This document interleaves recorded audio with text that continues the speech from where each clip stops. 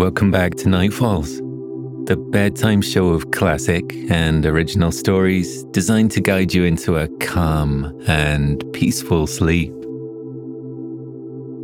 I'm Jeffrey, and tonight I'd like to share with you the story of a winter's day when an unlikely guest stumbled upon the clearing. An academic searching for a hidden Celtic library nestled amongst the forest. Of course, my friends and I are never ones to turn down a good adventure, so we took it upon ourselves to lend her our assistance. Before we begin, here's a quick word from our valued sponsors who keep this free content possible. When you need mealtime inspiration, it's worth shopping Kroger, where you'll find over 30,000 mouth-watering choices that excite your inner foodie. And no matter what tasty choice you make, you'll enjoy our everyday low prices, plus extra ways to save, like digital coupons worth over $600 each week. You can also save up to $1 off per gallon at the pump with fuel points. More savings and more inspiring flavors make shopping Kroger worth it every time. Kroger, fresh for everyone. Fuel restrictions apply. For the best way to fall asleep with Night Falls, you can now become a premium supporter. Enjoy the entire back catalogue of Night Falls classics, all with a rich, immersive, and totally ad-free experience.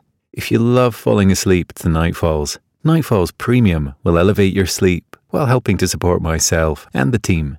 We love creating Night Falls, but without supporters, it wouldn't be possible. Join Night Falls Premium today in just 2 taps on both Apple Podcasts or via the Supercast link found in the show notes for all other podcast players. Your sleep will thank you for it, and so will I. If you've been feeling overwhelmed with anxiety lately, try listening to a guided meditation on the Meditation for Anxiety podcast. Meditation is a proven, natural way to help you calm down and dissolve stress so you can feel lighter and happier. So subscribe for free today to the Meditation for Anxiety podcast by searching for Meditation for Anxiety on your favorite podcast player.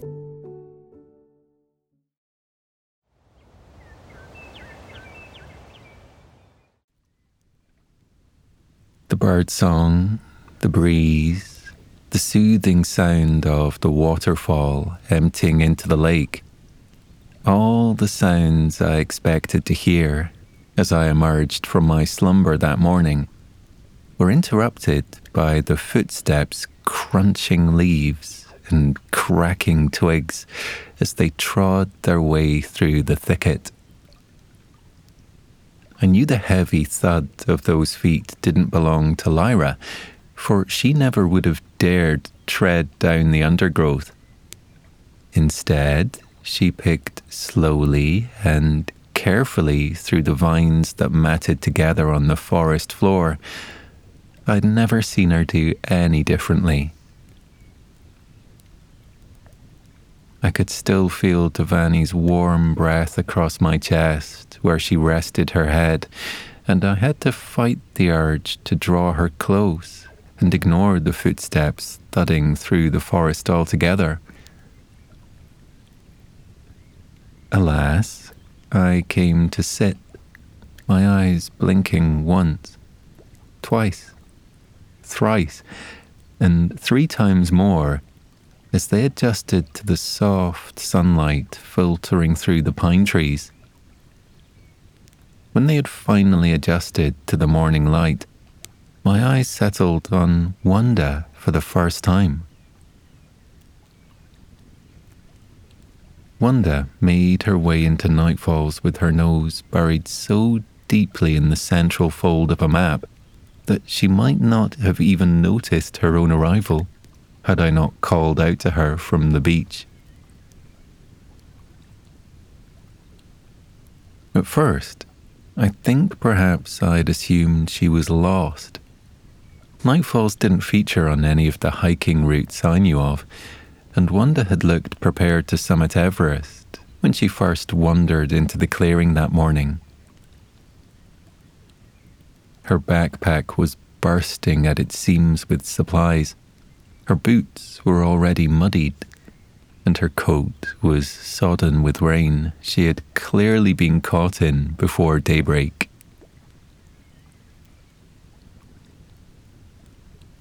Devani and I had to convince her to stay and rest for a while. Wanda was adamant she didn't want any fuss, but we insisted she stay for breakfast by the campfire at the very least. She set her things down before perching politely on one of the wooden stools by the fire. It was only then that I stole a glance at the route scrawled across her tattered map of the mountains.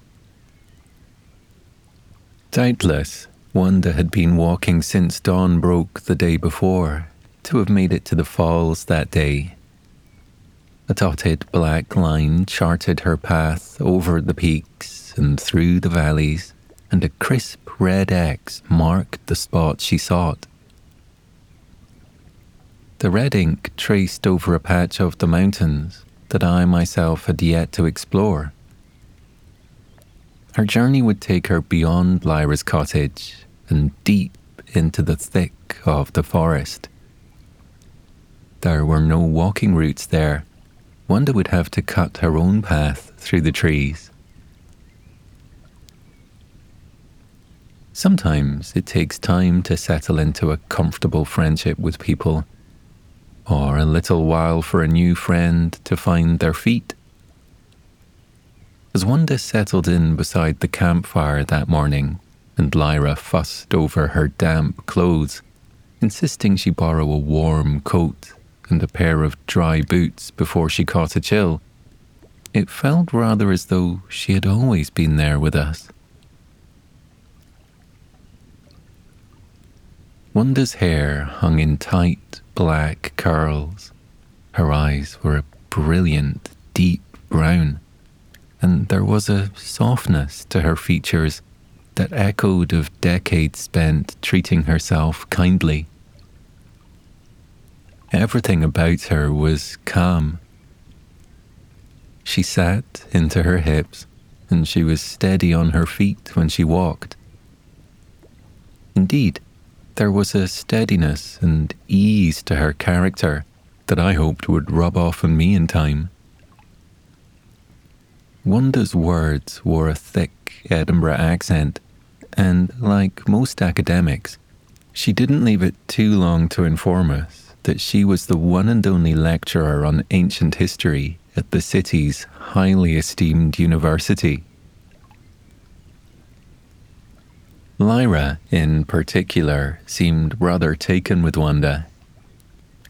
Perhaps because the women shared that sturdiness, that keen intellect, and perhaps because she rather liked having a friend whose joints also ached a little, until the morning sun had thawed them through. I was cautious not to overstep in asking Wanda what she sought in the mountains. I knew it wasn't my place to pry, and people wandered out into the peace of the highlands for all sorts of reasons. To clear their minds, to calm their thoughts, to search for lost treasures or to unearth new ones. I ought not to have worried myself, for unlike all the treasure hunters I'd had the misfortune of crossing paths with in the past, Wanda seemed all too keen to share her trove, and indeed offered to lead us right to it. "I'm looking for the library," she announced, as though it were the most obvious notion in the world. "You might have been better off looking for one of those in Edinburgh," I quipped, desperate to fill the confused quiet hanging around the campfire. "I have a number of titles on botany back at my cottage," Lyra offered, sounding just as befuddled as I felt. Wanda shook her head, her eyes to the sky as though searching for the words to explain herself there, hoping to pluck them from the clouds that drifted over the clearing that morning. I specialize in Celtic history, she began. There is a library here, I know it. It's been here for the last 1,000 years, hidden somewhere between these hillsides.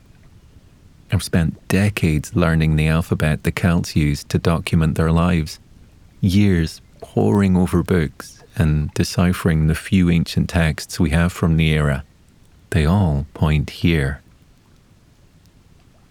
She paused, catching her breath. Wanda's eyes were made bright by the firelight that glazed them as she went on.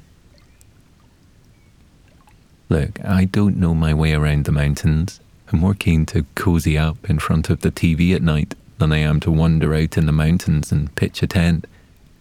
I don't do this kind of thing, ever, but I have to know if it's there. I might have been more doubtful that a secret, ancient library could exist out in the mountains had Wanda not expressed the very same sentiment that I myself had almost a year ago when I arrived in the falls. She told us that she had felt pulled towards this patch of the mountains, and even dreamt of the clearing itself, despite having never visited it before.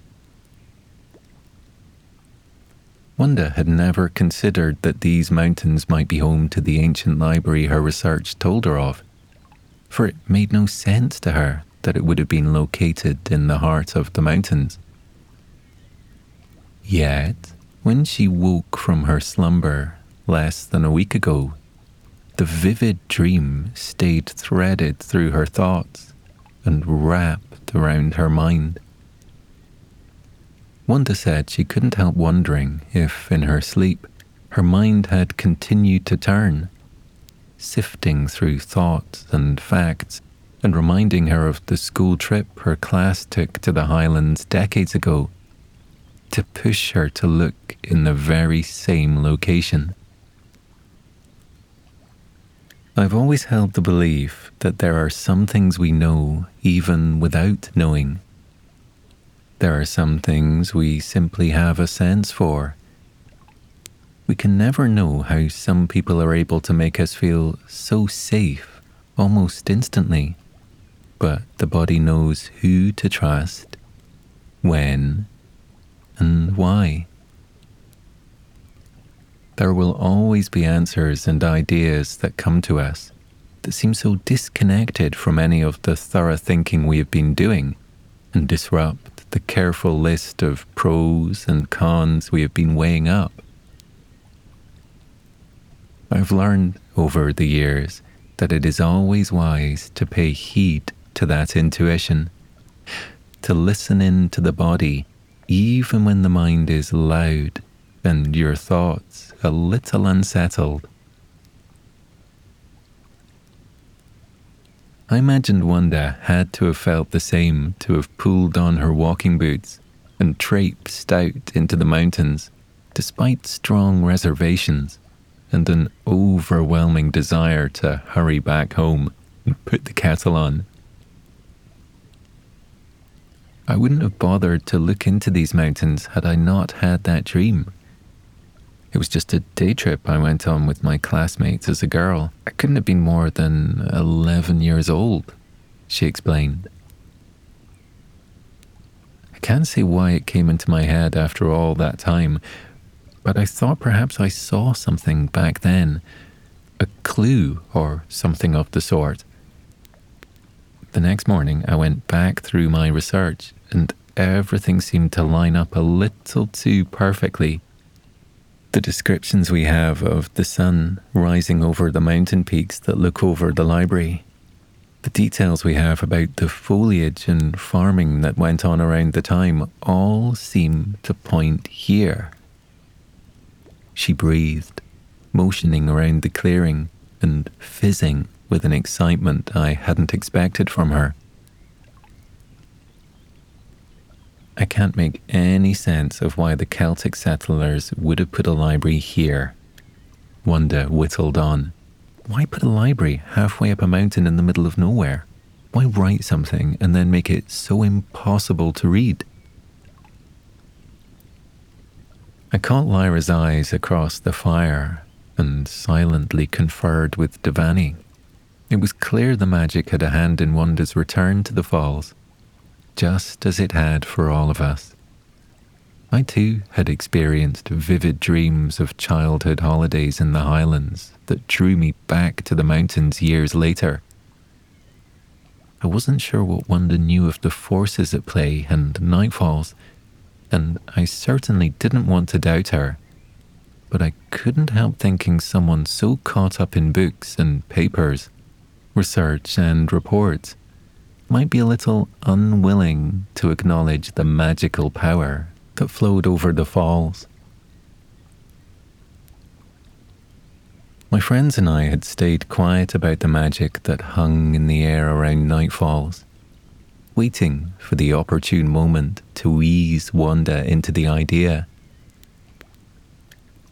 Instead, we vowed to go with her, deeper into the mountains, and assist her in her search for the ancient Celtic library.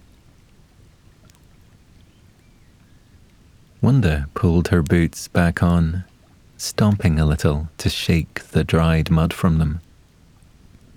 She pulled on her raincoat and began fumbling with her map once more.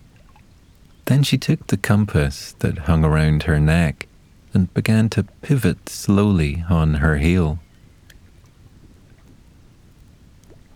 Devani and I would have been happy enough to let Wanda lead the way, but Lyra plucked the map from between her fingertips whilst she was busy bashing the side of her compass and willing it to spring back into action.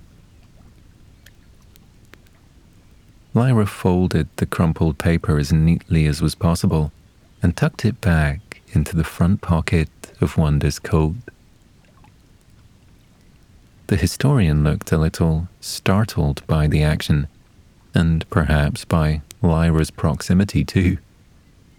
It was as though Wanda hadn't even noticed she was no longer holding the map until my friend had tucked it back into her pocket for her. Their eyes caught on one another's, and suddenly the quiet of the clearing felt rather charged. "I think I know the very place you're looking for," Lyra stammered, stepping away from Wanda and trying to hide the blush that stained her cheeks by busying herself with the buttons on her fishing vest. When every last button was sitting snug and her vest was drawn together, Lyra turned on her heel and wandered out of the clearing.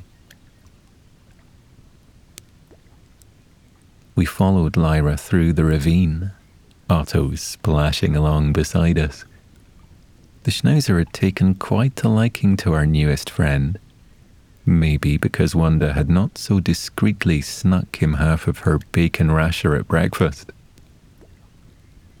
Otto made it his mission to lead Wanda through the flattest, safest parts of the ravine, ignoring the rolling boulders I know he generally preferred to leap across. When we made it to Lyra's clearing, I was rather taken aback by what she had done with the place. The mountains had grown colder over the months, and I had not ventured far enough from the campfire to realize that sweet summer blossoms still bloomed in the grass around her cottage. The soft, golden light that bathed her patch of the mountains reminded me of the summer I was ready to welcome to the clearing once more. Devani and I commended her on her efforts, and I caught her smiling to herself, trying not to seem half as proud as I knew she was. "I wasn't sure the spell would work," Lyra confessed, keeping her voice low to avoid confusing Wanda. "I spent all summer collecting sunlight in jars and crock pots. I was worried it was a fool's errand, leaving pots of water around to soak up the sunlight. But I read somewhere a few years ago that if you add a little lemon to water, and leave it in direct sunlight for long enough, you can preserve the light and jar it up. The light won't keep for more than 5 months in the pantry, mind you, but it's certainly a start. She beamed.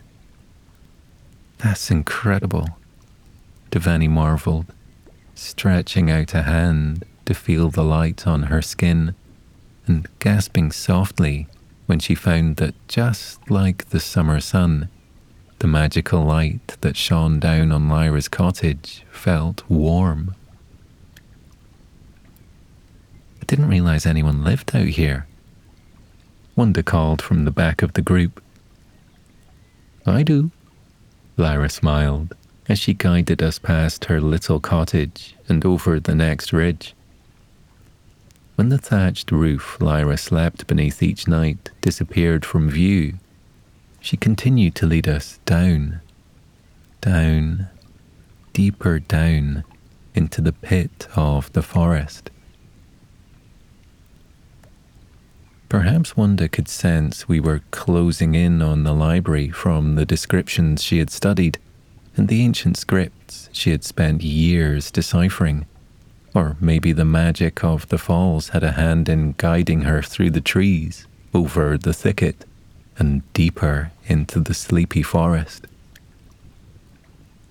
We followed her unquestioningly into the pines and beyond the weeping willows.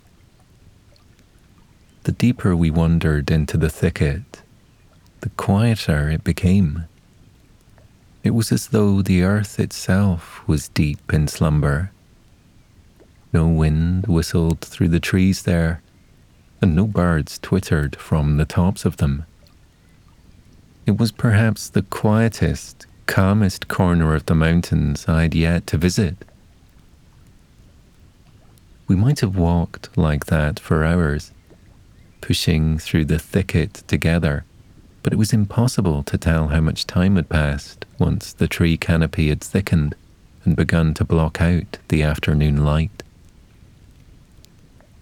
This is it, I'm sure, Wanda whispered, her assertion barely audible as she stood stock still before the tangle of thick vines in front of her. You're sure? Lyra asked, hesitant to disturb the forest in its slumber unless absolutely necessary. Oh, as sure as I'll ever be, Wanda murmured. When we had pried away enough of the vines, Wanda ducked through the small gap and disappeared into whatever unknown wonders waited for her on the other side. One by one, my friends and I followed her. The quiet emanating from the other side of the divide in the moments before I clambered through the gap left me feeling certain that the library we had hoped to uncover was nowhere to be seen. When I finally got a look at the small clearing that had been shrouded by the twisted vines and wisteria for so long, I saw nothing more than a collection of crumbling stone pillars. The pillars themselves were not much of a surprise. Anwen and Lyra had told me before that over the years, hundreds of people had made a life for themselves out in the mountains. Artists, explorers, adventurers, and even architects looking to work with all and only the properties nature had to offer them. If Wanda was disappointed not to have found her library, she handled the heaviness of that feeling well. I say we keep looking, Lyra asserted. We still have a few good hours of daylight left to look for it. Wanda was already running her hands over the crumbling pillars, tracing her fingertips over the crevices that cut into the stone.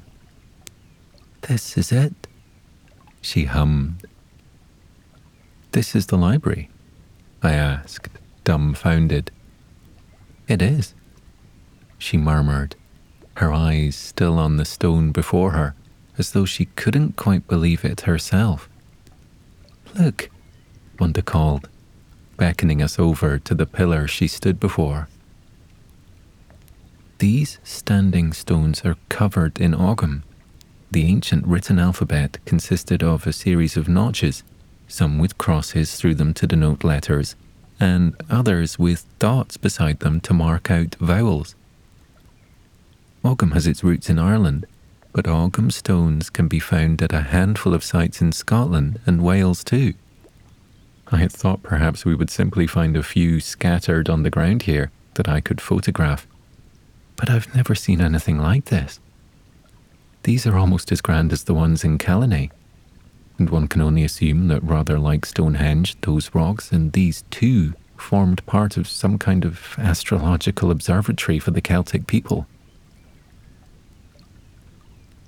It sounded almost as though Wanda was reciting from a textbook when she spoke, and after a while I began to think perhaps she might even have been the one to write those textbooks on Celtic history. Wanda began to read, running her hands over the faded notches carved into the stones. Each pillar told her just a little bit more about the people that had once made a life for themselves in the mountains. As she moved from pillar to pillar, her eyes closed as she felt through the story. Wanda told us of the people that lived in the mountains thousands of years ago, of the games they played, of the stars they charted, and of the stories they themselves told.